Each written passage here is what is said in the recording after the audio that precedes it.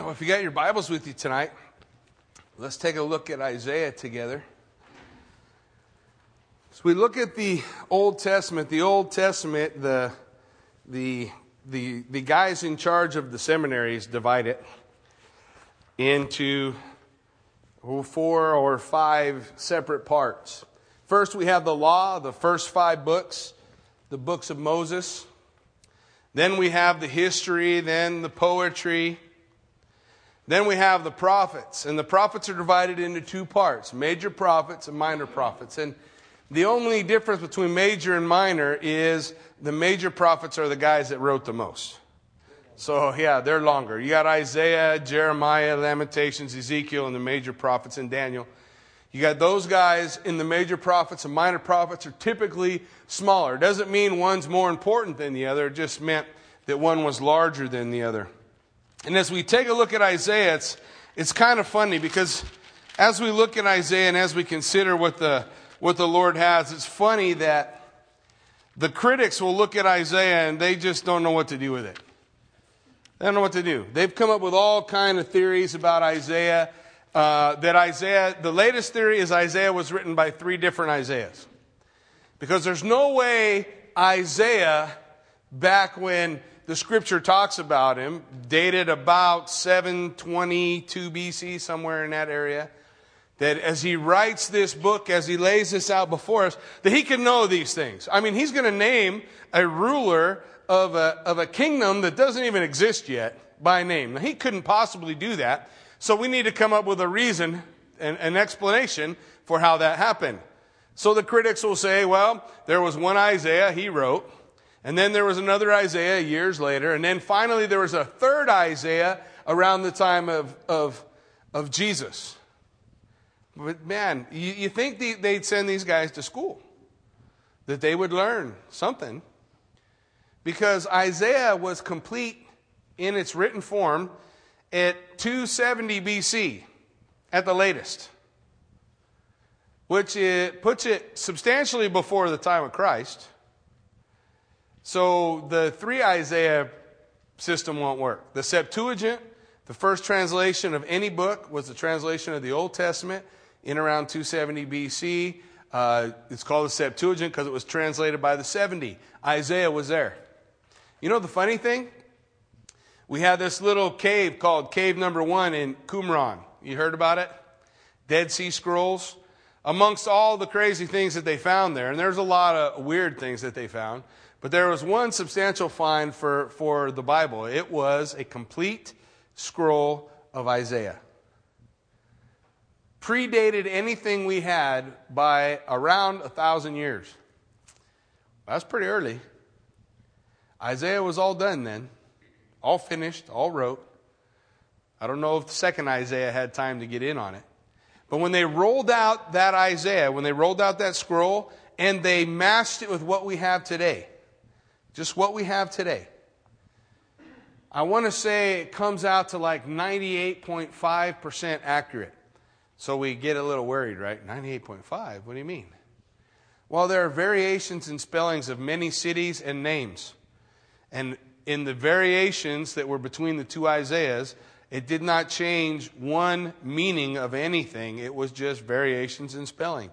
That accounts for all the errors, all 1.5% of the errors, variations in spelling. That's it. So you have sitting in your lap the book of Isaiah, the same book of Isaiah that was in existence over 1,000 years ago. 1,000 years before that, probably. We can go probably back prior to the time of Christ with the writings that we have. So we know we're holding the written word Isaiah had to bring. And the critics don't want to consider that. So they don't pay any attention to it. They just say things like, well, you know, you can't really... Isaiah was written by 3 people, and 2 of them were writing past events, not really future. And they're knuckleheads.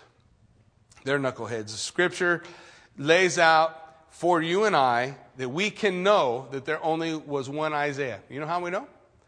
John chapter 12. So before we get started, flip with me over to John chapter 12. We're going to take a look at what John had to say as he writes the Gospel of John. Apparently, John wasn't familiar with the critics and what they thought of things. So in John chapter 12, John is going to lay out for us a couple of quotations from the book of Isaiah. By the way, 27 books in the New Testament, 20 of them quote from Isaiah. It is the most often quoted Old Testament book in the Bible. And here in chapter 12, beginning at verse 38, it says, "Now that the word of Isaiah the prophet might be fulfilled, which he spoke, Lord, who has believed our report, and to whom has the arm of the Lord been revealed?" Now what's he talking about? Jesus did a bunch of miracles and they still didn't believe in him. So John says that's what Isaiah told us was going to happen. What chapter? Isaiah chapter 53, verse 1. Then he goes on. "Therefore, they could not believe because Isaiah said again, he has blinded their eyes and hardened their hearts, lest they would see with their eyes, lest they should understand with their hearts and turn, so that I should heal them." It's a quotation from Isaiah chapter 6. Now, as we look at the Greek in John chapter 12, the Greek indicates that he's talking about the exact same Isaiah. There are 66 chapters in Isaiah, and he accounts chapter 6 and chapter 53 to the exact same author. So if there's going to be 3 Isaiahs, you're going to have to check out the Gospel of John while you're at it. Because John says there's only one. Only one.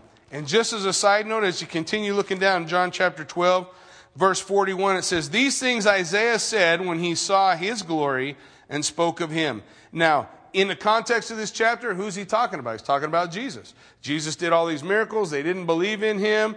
Isaiah wrote that they would have blinded eyes, that they wouldn't see, they wouldn't believe his report. As he goes through that comes from Isaiah chapter 6. Isaiah chapter 6, verse 1, in the year that King Uzziah died, I saw the Lord high and lifted up, and his train filled the temple. By the way, that Lord is capital L-O-R-D, Yahweh, the very name of God.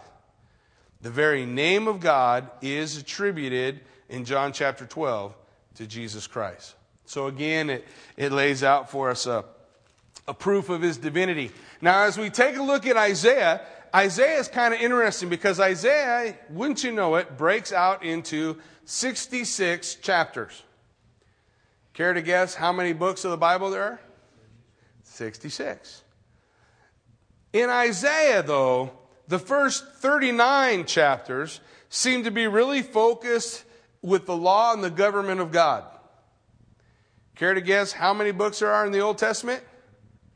39. Funny thing, huh? The next 27 chapters focus on grace and God's salvation. Care to guess how many books there are in the New Testament? I think you're starting to get it, huh?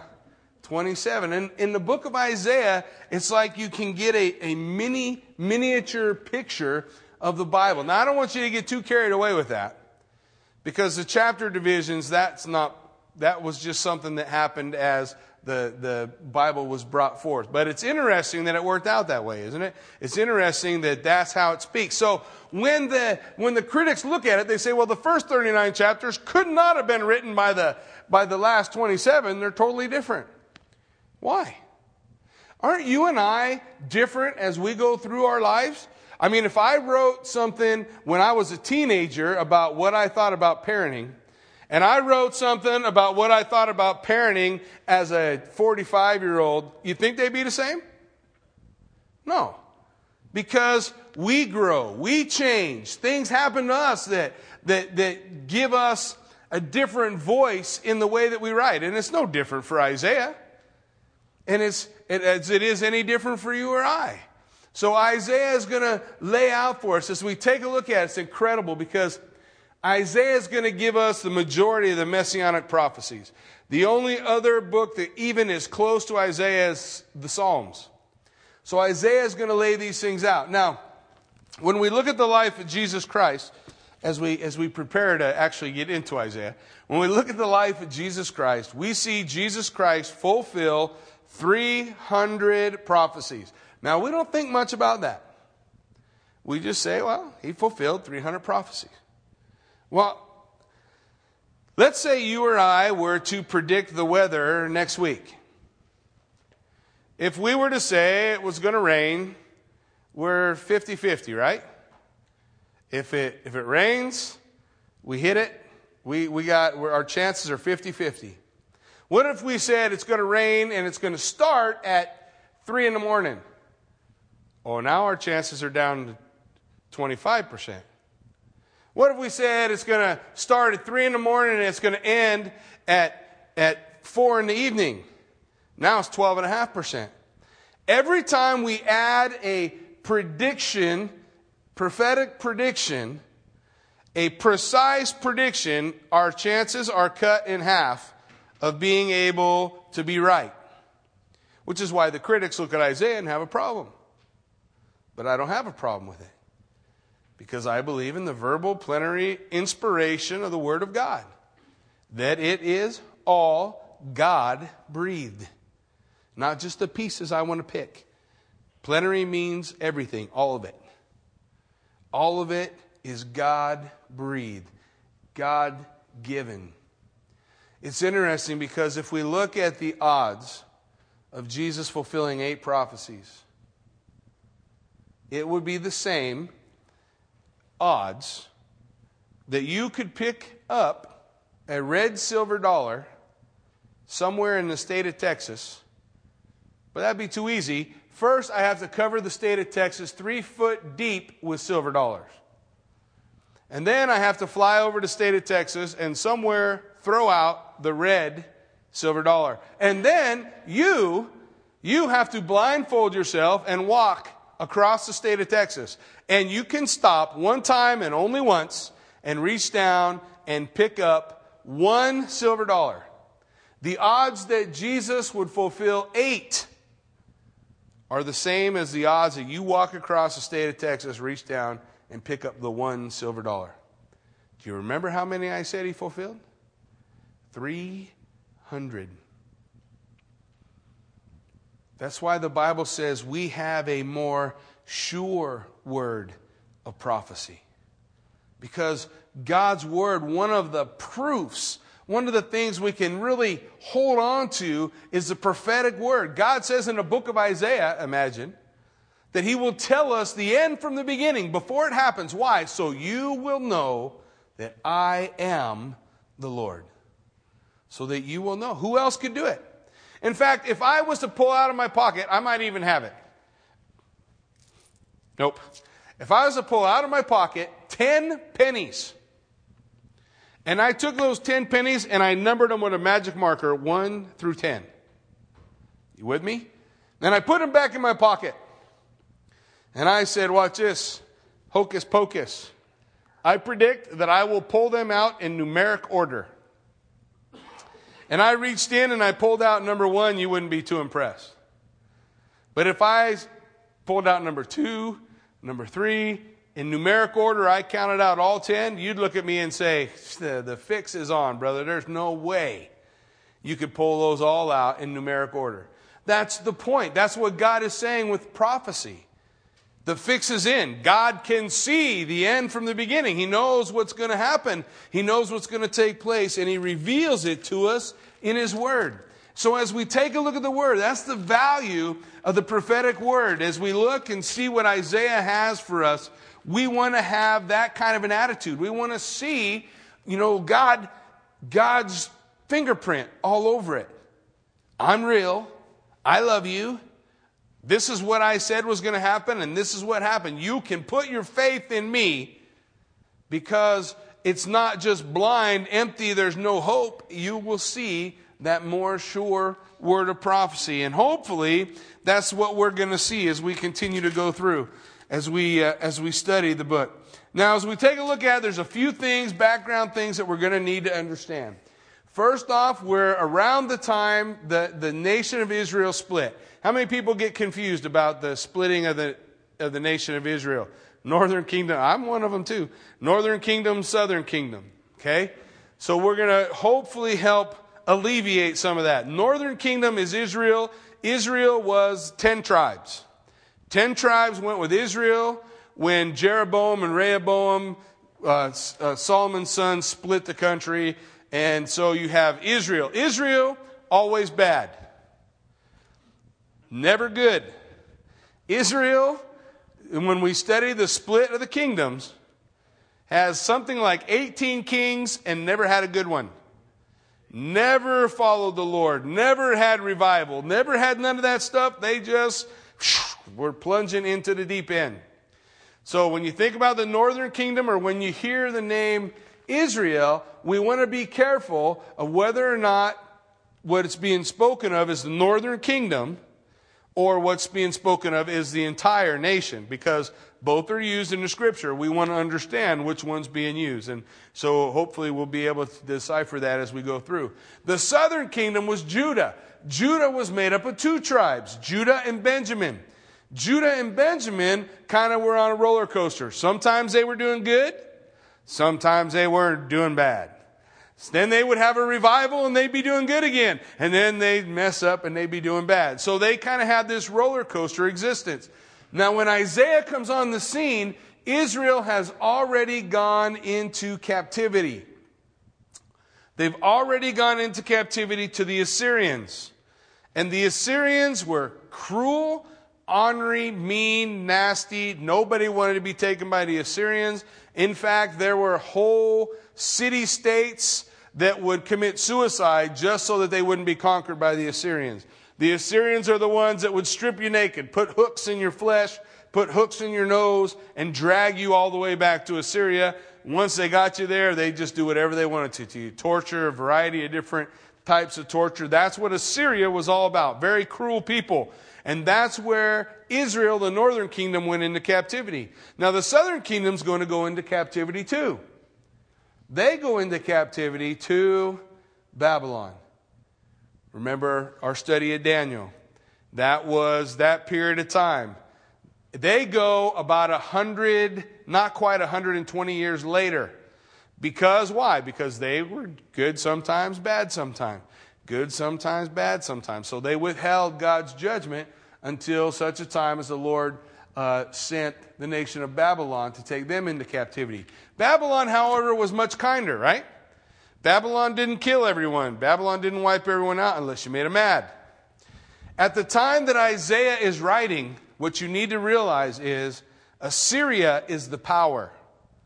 Babylon is a little tiny town that nobody cares about. That's all going to change. But not until after Isaiah lays out the word that God gave him. So as we see that prophecy, we need to understand Babylon's not even on the scope yet. Babylon's not even on the scope yet. Now, the other thing that you need to realize is, while I say that the northern kingdom is 10 tribes, does that mean that none of those 10 tribes lived in Judah? What do you think? Basically, the leadership of the tribes is who we're talking about that went north and south.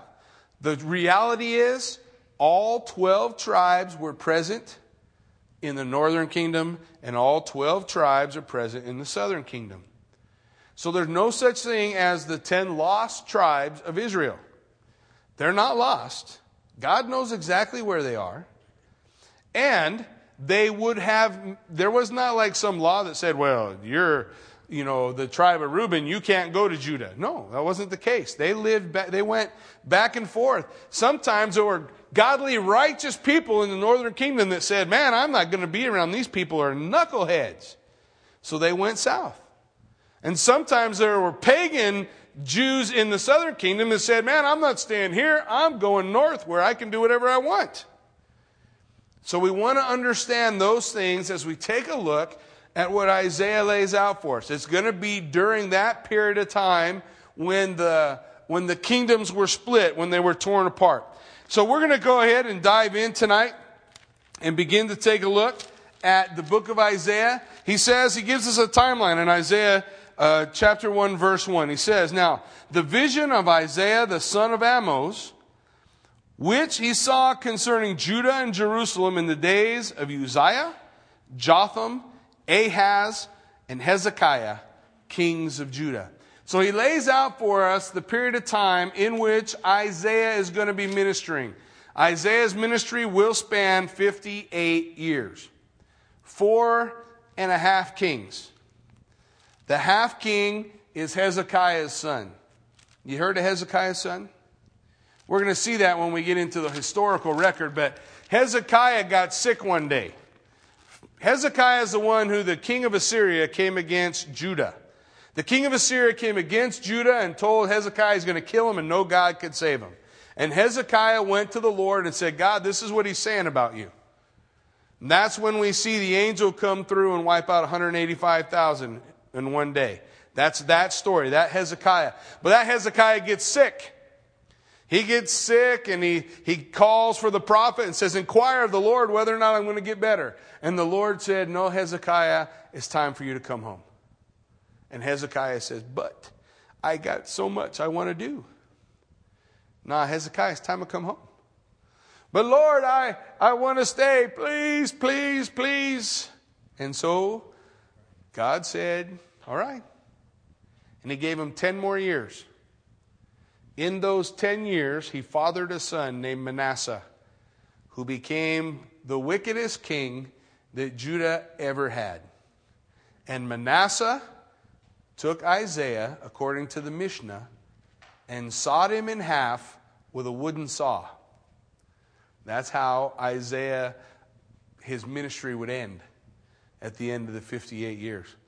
The cool thing, as we get in a little deeper into Manasseh, we'll study him a little bit. But as we look at Manasseh, the beautiful thing is, do you know that nobody's beyond redemption? Manasseh was a bad guy, and he caused a lot of grief. But while he was in captivity, he cried out to the Lord, and the Lord heard his prayer and made him king again. And he knew that the Lord was God. So we're going to see Manasseh come full circle. The funny thing is, Hezekiah would have listened to the Lord. We could have bypassed all that pain and anguish. Okay, so he's given us the dates. Here's the dates, 58-year ministry. Isaiah is going to get busy. Now, it says in verse 2, hear, O heavens, give ear, O earth, for the Lord has spoken. I have nourished and brought up children. The Lord's going to talk about his people, and he calls them his children, his kids. Hey, I nourished them. I brought them around. Who gave the nation of Israel birth? Where did they come from? They came from the Lord. There's no other place that they could come from. You see, God called the Gentile. Remember, his name was Abraham. Abram at the time that God called him. And God, as God called him, God worked in him, through him, brought up a nation. They went in a family to Egypt. They came out a nation. God gave them birth, and so they're his kids. So he says, listen, I have kids. Those of us who have children, we can relate. And they have rebelled against me. Now, those of us who have children really can relate. They have rebelled against me. Now, the ox knows its owner, and the donkey its master's crib.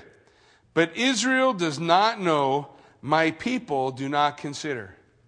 God says, you know, even the dumb animals know who their master is. But my people don't know that I'm their master. Well, there was a variety of times when they would. As I said, their walk with the Lord would be a bit of a roller coaster. But in essence, it's quite the critique against them, against me. As I look at God's Word speaking to me, I want to make sure that I'm not as dumb as the ox or the donkey. You know, I've had some dogs that didn't know. I don't have them anymore. They have gone, how is it we say that? The way of the buffalo. Yes. They have gone the way of the buffalo. And many will follow them if I have more dogs that don't know who the master is. So, here's what the Lord is laying out. God's people don't know him. Alas, a sinful nation, a people laden with iniquity, a brood of evildoers, children who are corrupters. They have forsaken the Lord. They have provoked to anger the Holy One of Israel. And they have turned away backward. They have backslidden, is what he's laying out. He's talking about their backsliding. Now, Isaiah is going to use this particular title for God more than any other. The Holy One of Israel, which, by the way, is a title that is going to consistently refer to the Messiah, the Mashiach, Jesus Christ, the Holy One of Israel. So he says, my people are backslidden. They're corrupt. They're laden with iniquity. They're not just walking in sin. They're just covered in it, bathed in it. Up to their ears, they're just soaking in sin. Why should you be stricken again? You will just revolt more and more. Have you ever come to a place with your kids where you're bringing discipline, but it seems like the more discipline you bring, the more further away they go? This is how God felt with his people. This is what he's saying. He's saying, listen, why should I beat you anymore? You just revolt more. You'll just run away more. You're just going to go in the opposite direction of what I want to do. Look what he says. Your whole head is sick, and the whole heart faints. From the sole of your foot even to the head, there is no soundness in it. And then he goes on to say, but wounds and bruises and putrefying sores, they have not been closed or bound up or soothed with ointment. Listen to what had happened to Judah. They'd been defeated by just about everybody during the reign of King Ahaz, one of the kings that Isaiah was prophesying during.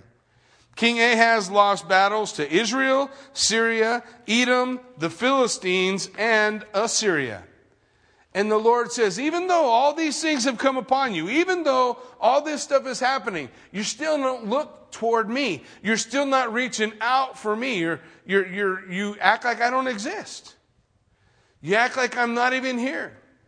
Folks, God learned long ago in our behavior, maybe God always knew, well, I know God always knew, but that we learn best in the furnace of affliction. Now, maybe we don't like that. But the Lord allows the furnace of affliction to light up in our life to do two things. One, purify us. Two, get us to reach our hands up to him. But the Lord's saying to Judah, you're not lifting your hands to me. You're not coming to me. It doesn't matter what happens. You're running as hard as you can in the opposite direction. And so the Lord is calling for them. He's calling for their repentance. He's calling for them to change.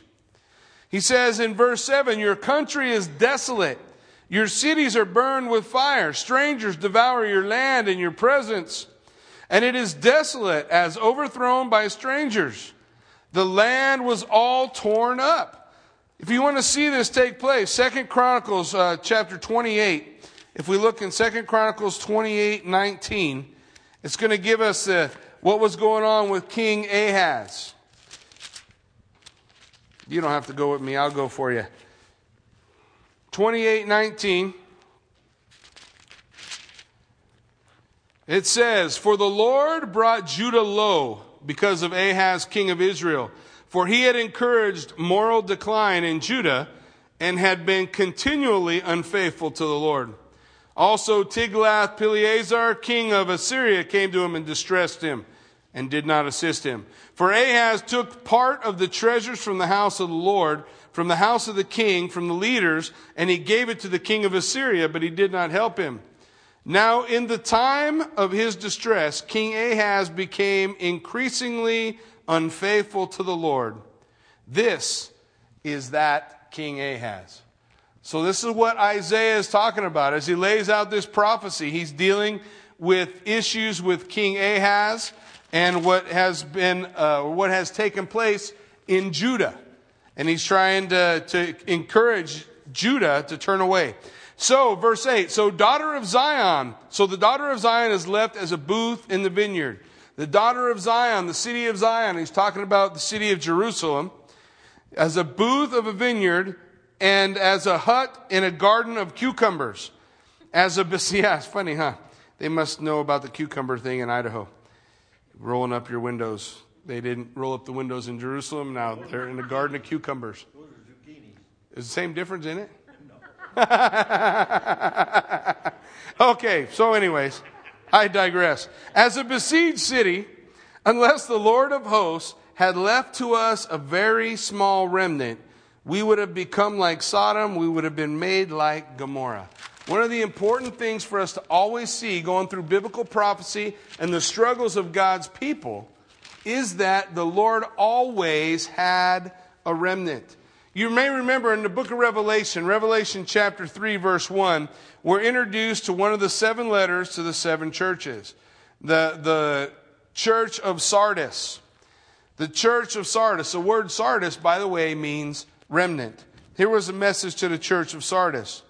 These things says he who has the 7 spirits of God and the 7 stars. I know your works, that you have a name, that you're alive, but you're dead. Be watchful and strengthen the things which remain that are ready to die, for I have not found your works perfect before God. Remember, therefore, how you have received and heard. Hold fast and repent. Therefore, if you will not watch, I will come upon you as a thief, and you will not know what hour I will come upon you. The Lord, as he lays out this message, this word to the church called Remnant, or the church of Sardis, his message is, to me, eerily familiar to the message that he's given to Judah. Judah is the remnant. Israel has been almost utterly destroyed.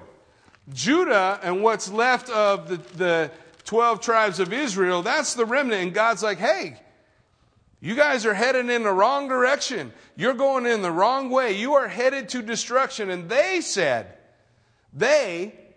Judah, they say, man, if the Lord hadn't saved us as a remnant, we'd have gone the way of Sodom and Gomorrah. So look what God says. Hear the word of the Lord, you rulers of Sodom. Give ear to the law of our God, you people of Gomorrah. To what purpose is the multitude of your sacrifices to me? He says, hey, what are you guys doing? He calls them Sodom and Gomorrah. Now, you and I, when we look at sections like this in the Scripture, we need to have a very clear understanding of what caused Sodom and Gomorrah to be destroyed.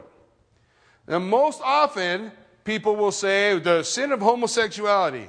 That is not true. That is part of the sickness of Sodom and Gomorrah. But it was not the sin of Sodom and Gomorrah. If you hold your finger here and turn to your right, you're going to come to a book called Ezekiel.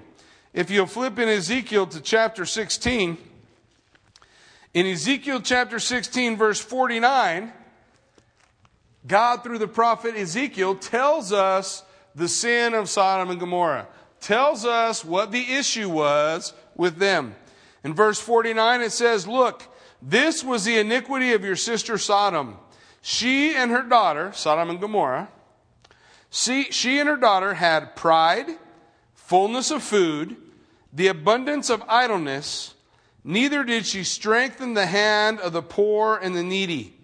And they were haughty and committed abomination before me. Therefore, I took them away as I saw fit. Do you catch the sin of Sodom and Gomorrah? It's not homosexuality. Homosexuality was part of the sickness that they had. It's what sin was doing within their borders. But it started with what? Pride, fullness of food, abundance of idleness. Neither did she strengthen the hand of the poor and needy. Well, if I had to pick 4 things that are wrong with our country today, I'd be hard-pressed to find a better list than that list. The sin of Sodom and Gomorrah. That's what led to their destruction. The Lord said it. That's what led to their destruction. It's why God took them out of the way. So when we look at that and we recognize that when the Lord is calling someone Sodom and Gomorrah, He's talking about, listen, your fullness of pride, your fullness of food, your fullness of idleness. You don't care about other people. You're selfish. You're only thinking about yourself. And that's the declaration that he's making to Judah. You are acting like Sodom. You're acting like Gomorrah. You're acting like those people. You're not being others focused. You're not focusing on what the Lord has for you. So look, in verse 11, he says, so why are you bringing me sacrifices? Why do you offer sacrifices? Listen, Isaiah is going to attack religious formalism. Now, this whole section, God's really going to focus in on what I consider to be religion. Religion is just that thing we do. You know, I go to church on Sunday morning. I go on Christmas Eve. I go on Easter, even if it's bad weather. You know, you can count on me. I'm going to go on those times. It's this tradition. What do I do? Why do we do it that way? You know, I'm going to do it like this and like that. But it's all just tradition. It's nothing about the heart. And that's what Isaiah is focused in on. The nation of Judah is still offering the sacrifices. They're still doing all the things God said to do. Meanwhile, their kings are causing their own children to walk through the fire. That means that the kings of Judah were sending their kids to the fires of Baal, to the fires in the valley of Hinnom or Gehenna, and burning their children alive, so that the gods, Belial or Baal, would bless them and give them better crops. And then they'd go to church on Sunday. Actually, Saturday. And they'd offer their sacrifices. They do their things. They're just going through the motion. It's just religion. And everybody, folks, I don't care who they are, everybody dislikes religion. We want to have a relationship. And maybe that's thrown around a lot, but that's a bottom line. It needs to be real. I don't just do this because I'm going through the motions. I do this because it's real. It's living. If it's not real and living, why are we wasting our time? There are other things to be doing. But because this is the truth. So what does Satan do? He takes the truth and he makes it just a tradition. Now you just go through the motions. We just go through. We're just coasting. So the Lord says, what purpose is the multitude of your sacrifice, says the Lord. I have had enough of burnt offerings of rams and the fat of fed cattle, for I do not delight in the blood of bulls or of lambs or goats. What's the Lord saying? What was the purpose of it all then? The purpose of it all was a picture. It was an illustration of Jesus Christ. And if it was something that was real in their hearts, then the Lord covered their sin. But if it's just some flippant deal, it's worthless. Same as if someone comes forward at church and prays a sinner's prayer and all it is words. It's a waste of time. It's not real. There's no hocus pocus. I said the magic words and now I'm saved. No, it takes place in the heart, not from the mouth. From the mouth, confession is made, but in the heart, belief takes place to salvation. And that's what the Scripture declares. And that's what's going wrong with Judah. They're just going through the motions, man. They're just doing the thing. Hey, we're offering the sacrifices. Woohoo! You know, we're burning up, having all these barbecues. And God basically says He's full and He don't want to have none of it anymore. He don't want to receive what they have to offer. He says, when you come to appear before me, who has required this from your hand to trample my courts? Bring no more futile sacrifices. Bring no more useless sacrifices just going through the motion. Save yourself the hassle. The Lord says, I don't want it. I don't want it. Don't bring those wasted sacrifices. And your incense is an abomination to me. You remember as we study on Wednesday night, incense. What's the altar of incense a picture of? Incense, throughout the Scriptures, a picture of prayer. Stop bringing your prayers. Over and over again, God's going to tell His people, stop praying. I'm not listening to you anymore. You need to get on track. Because your prayers are a waste of time. Folks, there's a lot of people in the world whose prayers are a waste of time. Why? Because they don't live holy enough? No. Because it's not in their heart. I know a lot of people that pray all the time, praying for this, pray for that, but they don't hold the Lord Jesus Christ in their heart. They're not focused on being committed to God or obeying His word. It's just a thing, you know. I'm in the United States. Aren't we supposed to pray? So we'll pray. The Lord says, your incense is an abomination to me. Then He says, the new moons, the Sabbaths, and the calling of the assemblies. I cannot endure iniquity and the sacred meeting.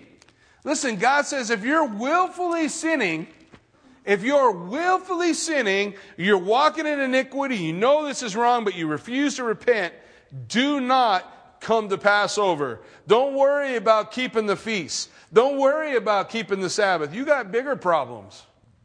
Because what's going on in your life is not real. And it needs to be real. That's why over and over again, doesn't the Bible say, do not deceive yourselves, God is not mocked? Whatsoever a man sows, what? That will he reap. And so the Lord lays out for us here in the same section. Listen, I cannot endure iniquity in the sacred meeting. That's why the Lord said, listen, if you come before me to the communion table, and as you come to that place, you remember you have a problem with a brother, but you want to come and bring an offering to the Lord, what did the Lord say? Set your offering down and go make it right with your brother. And then come back. And so the Lord is laying out here. Listen, if you've got sin, iniquity, regarding iniquity, folks, if we know there is iniquity in us, we ought to be repenting of that when we come to gather together. That's the purpose of coming together.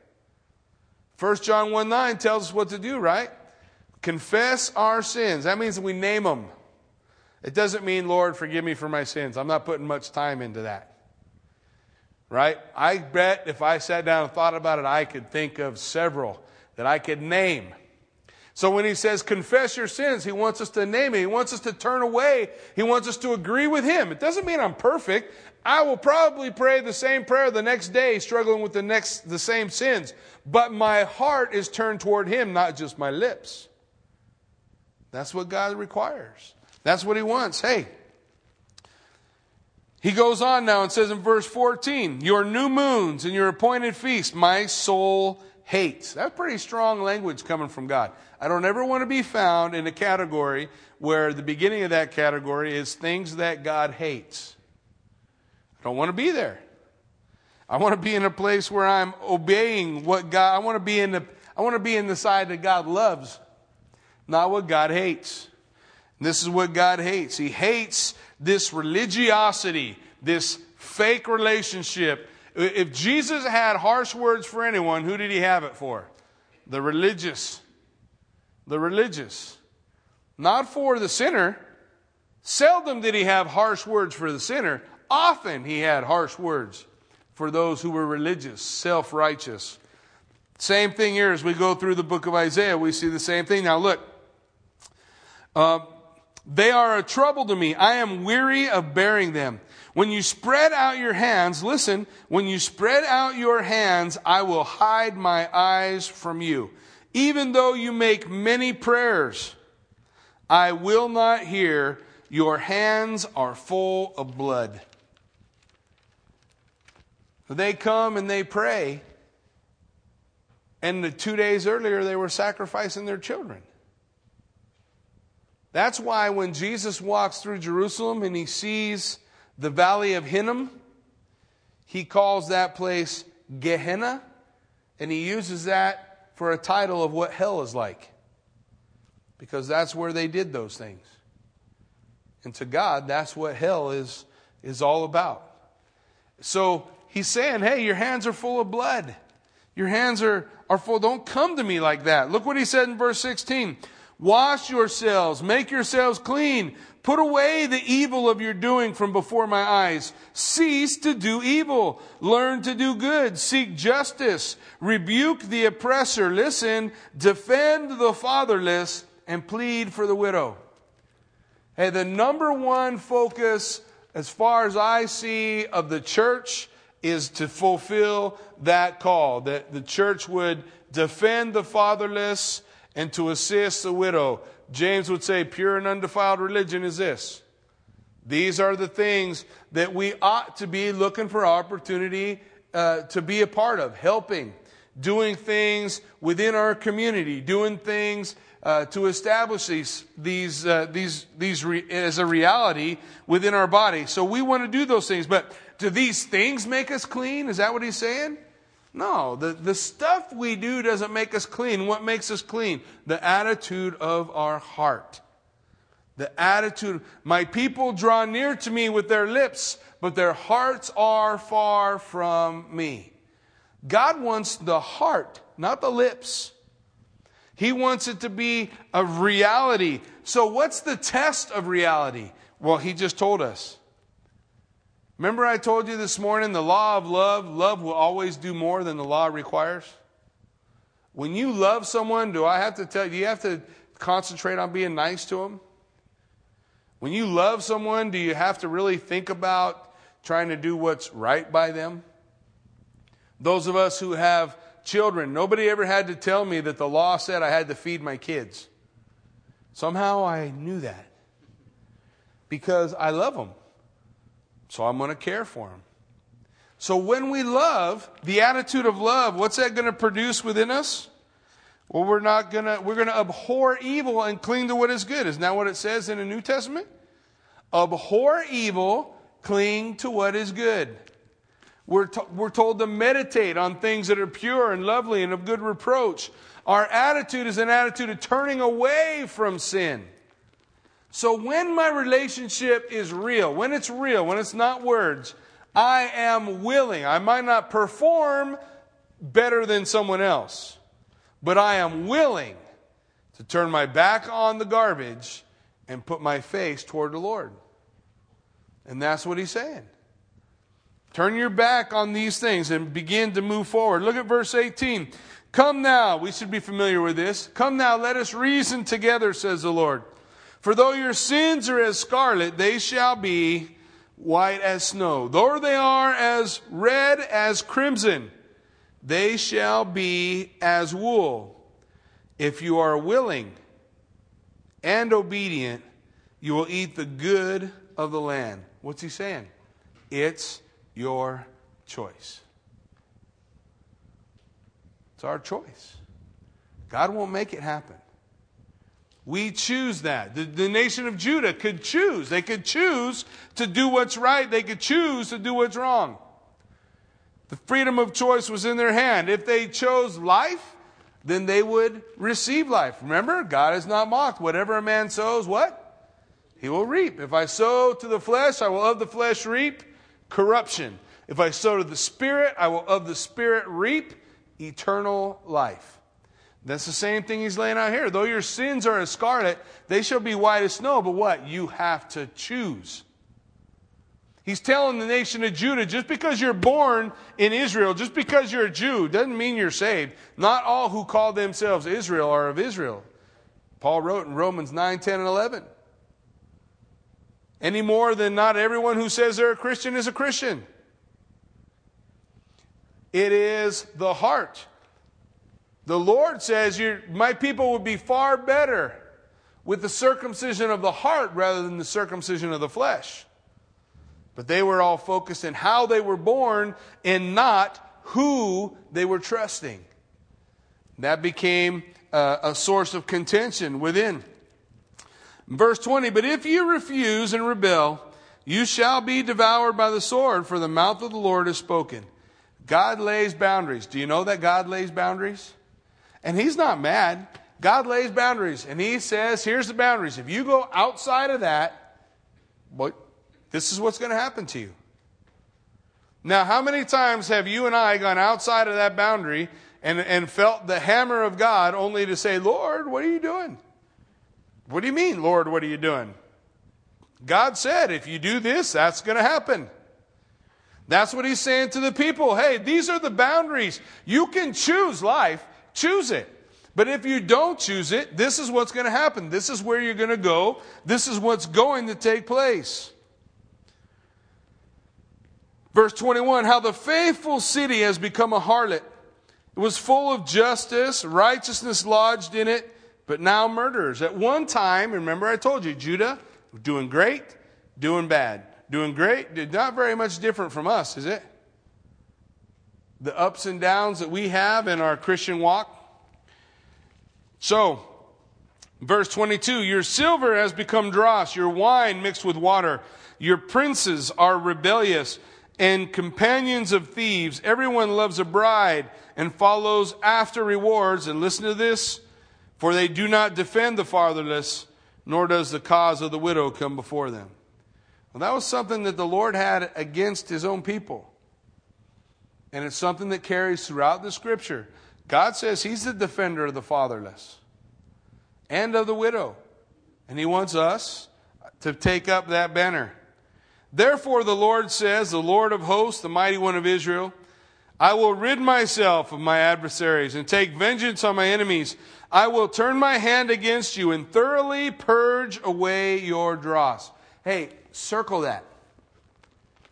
Thoroughly purge. He didn't say, I will obliterate you from existence. He said, I will purge your dross. What's that mean? I'm going to turn up the flame and I am going to refine you. I'm going to get rid of the dross. I'm going to get rid of the garbage. But what's going to be left is pure. That's what God says he's going to do. He doesn't say, you know what, Israel, I'm so tired of talking to you. Judah, I'm so tired of reaching out. Forget it. I'm starting over.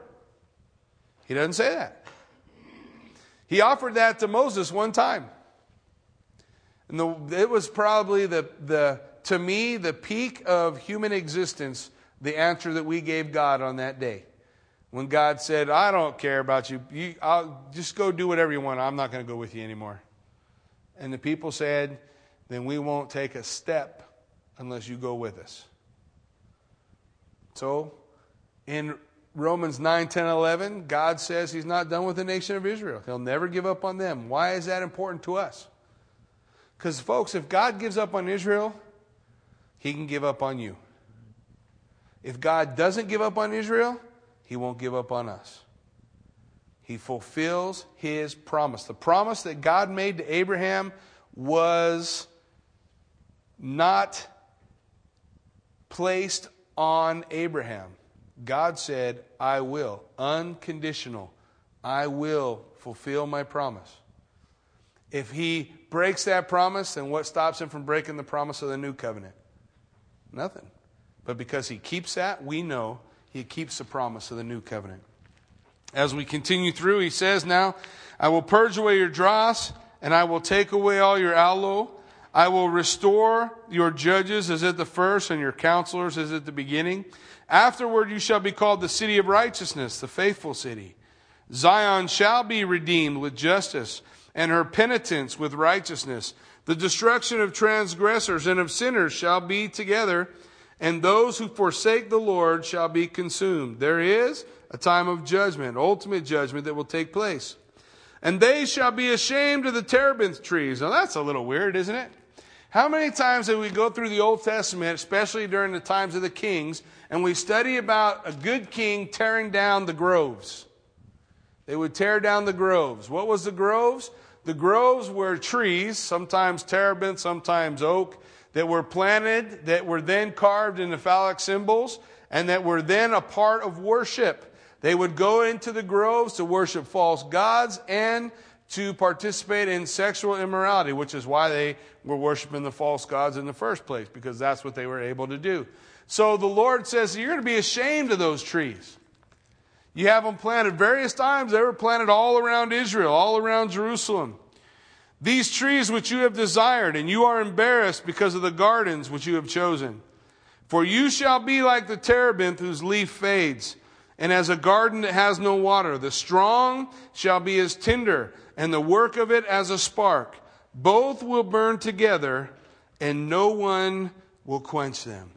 Listen, as the Lord lays this out, as He gets us started in the book of Isaiah, He lays out for us this judgment on the self-righteous religious.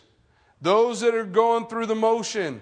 Those who on one hand come to offer sacrifice, on the other hand, they're sacrificing their children. Their hands are covered with blood. Or on the other hand, they're participating in sexual immorality in the gardens outside the city. Or on the other hand, they're wrapped up in some other devious sin. And they just pretend like that doesn't matter.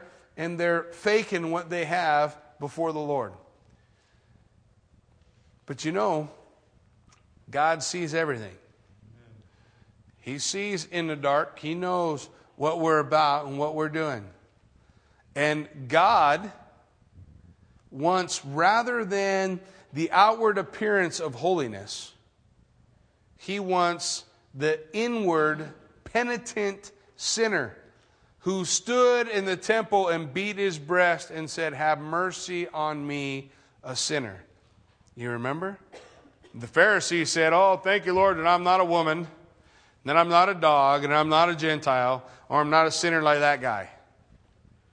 But that sinner just beat his breast and said, "Lord, have mercy on me, a sinner." And Jesus said, which one went away forgiven, justified, made just as if he'd never done it? The sinner. Why? Because it was a heart, not about performance. It's about heart. We got to get out of that mindset that it's about my performance and realize it's all about heart. Where's my heart at? Which is much more difficult, right? Sin is a sin. Where does it begin? It begins in the heart. The 10 Commandments are broken in the heart. So as Isaiah lays this out for King Ahaz and for Jerusalem and Judea and Judah in particular, as he lays this out for them, they're faced with an opportunity. They didn't turn. And they will go into captivity to Babylon, but eventually God will purify. He will always have a remnant. And we want God to do that work in our midst. We want God to do that work in our lives. Burn away the dross. Make us pure by the refiner's fire. And not to be afraid of that work that God does. Amen? I want you to stand with me and let's pray. Father, we thank you for this time where we can come before you. Father, we thank you for an opportunity to study the book of Isaiah, God. And I pray, Father, that we would just begin to hunger for the truth of what your word declares and how your word declares it. God, I pray that we would just desire to take this, that this is not just some chapter written to some people. It has no application to me. This chapter describes me. It describes my ability to be caught up in religiosity and not in the reality of a relationship with you. So, Father, as we set aside some time to worship, I just pray, God, that your Spirit would move in our lives and in our hearts, that we would be just seeking, Father, asking the questions like the psalmist. Lord, look at me, purify me. If there is any wicked way within me, cleanse it. Father, help us to walk the way that you're calling us to walk, but not focused on performance, Father, but focused on our heart. May our heart be toward you. And I can't fake that. Lord, we ask that you would be glorified and magnified in this place as we seek your blessing now, as we seek the move of your Spirit in this place through worship. We ask, Father, your blessing in Jesus' name. Amen. We're going to continue to worship. We invite you to hang out if you're able. If you'd like to have prayer, Kathy's in the back. And if you have questions specifically about baptism of the Holy Spirit, she'd be happy to talk with you about those things. God bless you. Go in peace.